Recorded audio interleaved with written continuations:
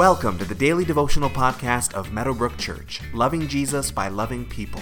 For more information about who we are, find us online at www.meadowbrook.ca.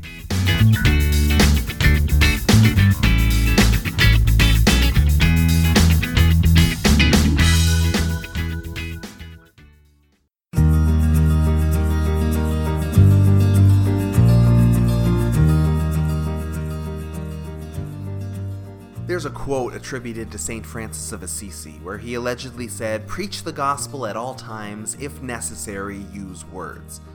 Now that sounds really good, and it pushes back against self-righteous Christianity, those who would say the right things but not really live out their faith.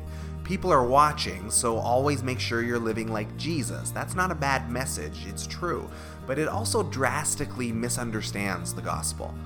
There's no real evidence that St. Francis actually said it, so it's likely come from somewhere else, but the danger of this phrase and this thinking is that it could encourage us to just live really good lives and to never actually talk to anyone about Jesus. And the fact of the matter is that this gospel of ours is a spoken and shared gospel. Paul continues in Romans chapter 10, verses 14 through 21, which says, "How then can they call on the one they have not believed in?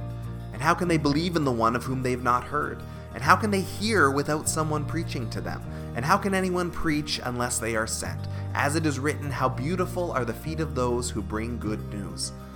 But not all the Israelites accepted the good news. For Isaiah says, "Lord, who has believed our message?" Consequently, faith comes from hearing the message, and the message is heard through the word about Christ. But I ask, did they not hear? Of course they did.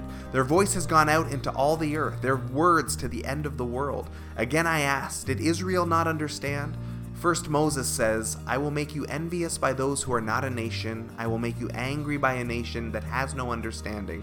And Isaiah boldly says, "I was found by those who did not seek me. I revealed myself to those who did not ask for me." But concerning Israel, he says, "All day long I have held out my hands to a disobedient and obstinate people." Ultimately, anyone who's listening to this who is following Jesus because somebody shared Jesus with you. The gospel is a spoken message. Of course, it is backed up by living action, but it is shared, it is spoken, it is proclaimed. Paul starts off by saying, how can people believe if they've never heard? And how can they hear unless somebody shares? If you're a follower of Jesus, you have good news to share. We didn't come to Jesus only because we saw people living good lives around us. That may have gotten our attention, but that's where that quote from St. Francis is ultimately falling apart. If necessary, use words doesn't mean only if you have to use words.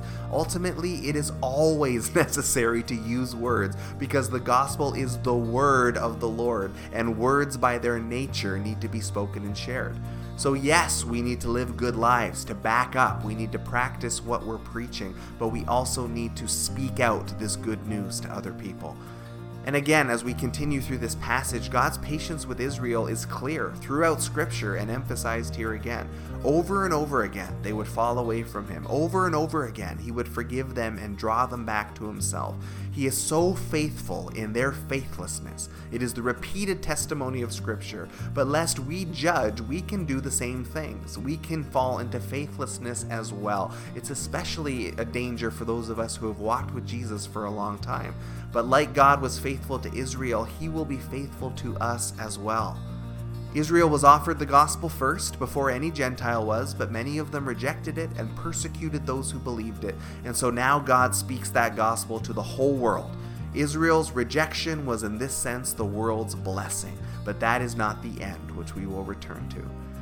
Today, reflect on who in your life needs to hear the good news today, and then speak it, share it in some way.